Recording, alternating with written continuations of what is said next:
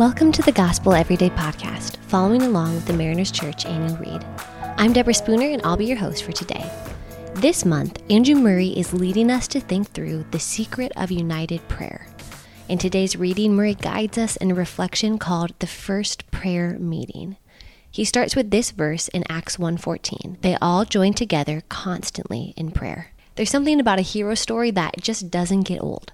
Think about it. Most movies, books, news stories, even commercials often have compelling story arcs. Something happens or doesn't. There's struggle. There's a journey externally or internally, and often someone emerges as a hero. Wrapped up in honestly over a million different ways, by this point in history, hero stories still compel us. And the Bible isn't different. We know Jesus is the ultimate hero, but people of the Bible in other ways we also refer to as heroes of the faith. Just like we do with other hero stories, we can wonder what it was like to be a part of these heroic tales. In the book of Acts, we actually get a picture of what it was like to be a part of the story of the heroes of the early church.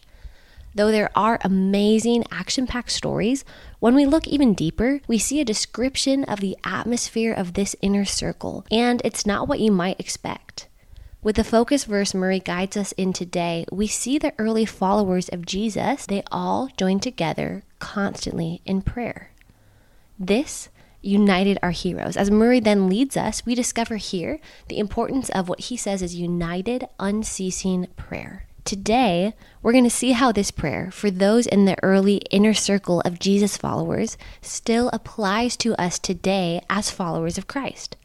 It united them to God and to each other, and it can for us too. First, the early followers through prayer were united to God. You see, this focus verse happens in the very first chapter of the book of Acts. Right before it, we read a depiction of the ascension of Jesus. He had just left his disciples physically, and what did they do essentially immediately after? Not freak out, not go back to their life as it was before, not even have a week-long discussion of what happens next. They knew what to do. They went together back to Jerusalem, which was a really important gathering place for them, found a place upstairs as his closest followers with even some of his brothers there, and began to pray. It was that important. Even though Jesus wasn't there with them anymore in body, they followed how he trained them to bring all their requests to the Father in prayer, doing this not just alone, but together. This kept them united with God as it was communicating with him. They could recall who he is, be encouraged through thanking him for what he's done, and continually ask for and release their request to him. In prayer, they kept active fellowship with God. They were united to God through prayer. Instead of causing strife and fighting, this helped keep them united to God first, and secondly, to each other. And that's just what we see next. This prayer kept them united to other people around them as followers of Jesus. This too lines up with what Jesus prayed that Murray reminds us of. He stated how Christ prayed that the disciples might be one, as he and the Father were one, so that the world might know that God loved them as he loved Christ.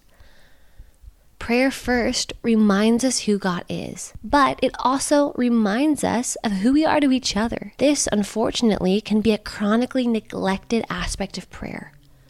Often, even when we say we're trying to follow Jesus, we can treat people who are also following him pretty poorly. It's human. We get jealous. Even in the church, she got more recognition from that pastor than I did. He seems to be making a bigger impact. We can get petty. They didn't include me in that decision. I'm going to show them what it's like to not be included. We can hold on to past offenses.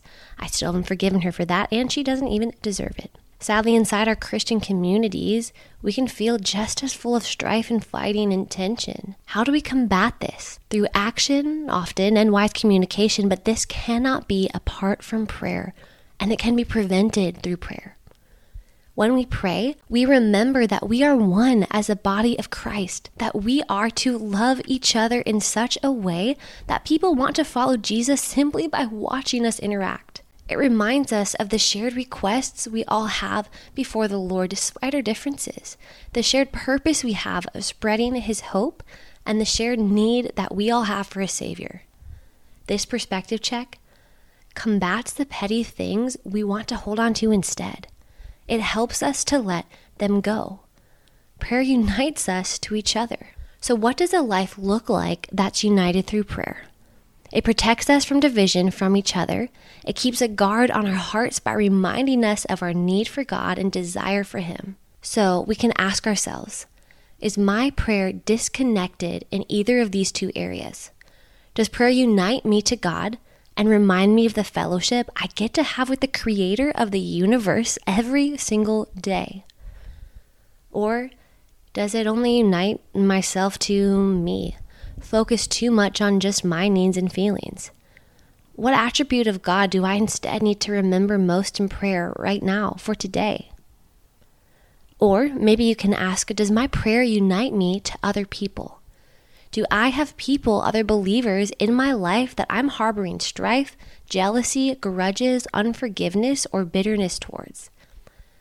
How could praying for them and even praying again with them remind me of the beauty of the body of Christ, the way we are supposed to be especially united to them?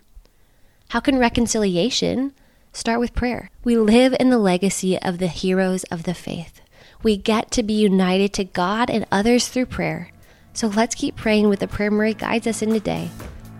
Heavenly Father, give me the strength to pray continually and to wait for your promise. Thanks so much for making the Gospel Everyday podcast an important part of your day. Hit that subscribe button if you haven't yet, and we'd love it if you could take a few moments to rate, review, and share the podcast. Tune in tomorrow for brand new content. If you'd like more information about Mariners Church, download the Mariners app at your favorite app store or visit marinerschurch.org.